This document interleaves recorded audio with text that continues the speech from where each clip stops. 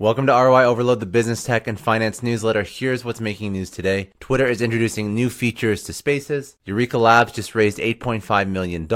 Vietnam, India, and Indonesia emerge as leaders in cryptocurrency adoption. And the sale of a McLaren F1 for $20.5 million becomes the most expensive car auction this year. Let's jump right into it. So Twitter is launching some new features for Spaces. So new features include a dedicated tab and new highlight tools that would put more emphasis on Twitter audio spaces to improve Spaces discovery.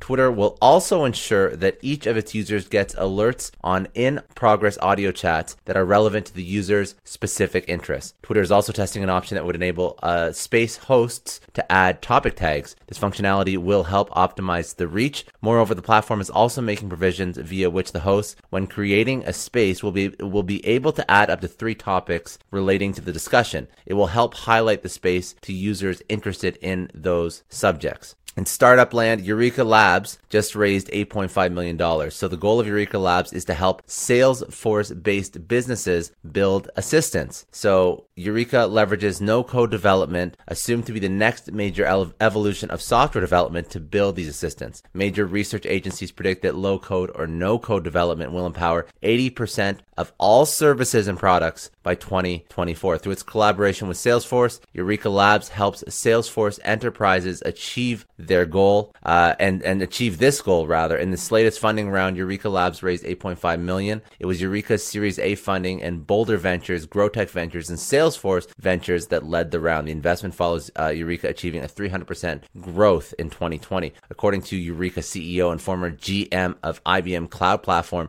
Bill Karpovich, the new funding will help Eureka further its innovation and expand its reach. Vietnam, India, and Indonesia emerge as leaders in crypto adoption. So according to a survey conducted by 42,000 people across 27 countries, Vietnam registered the highest crypto adoption rate, with 41% of survey respondents admitting their history of crypto purchase. 21% of Vietnam respondents also said that they had purchased Bitcoin. The number was highest amongst all countries that went and participated in the survey. The adoption rate in Vietnam did not appear unusual when compared to other Asian countries. 30% of Indonesian and Indian respondents claimed that they have purchased crypto, while for Malaysia and the Philippines, that figure was 29% and 28% respectively. Many leading economies such as the UK and the US have very low adoption rates.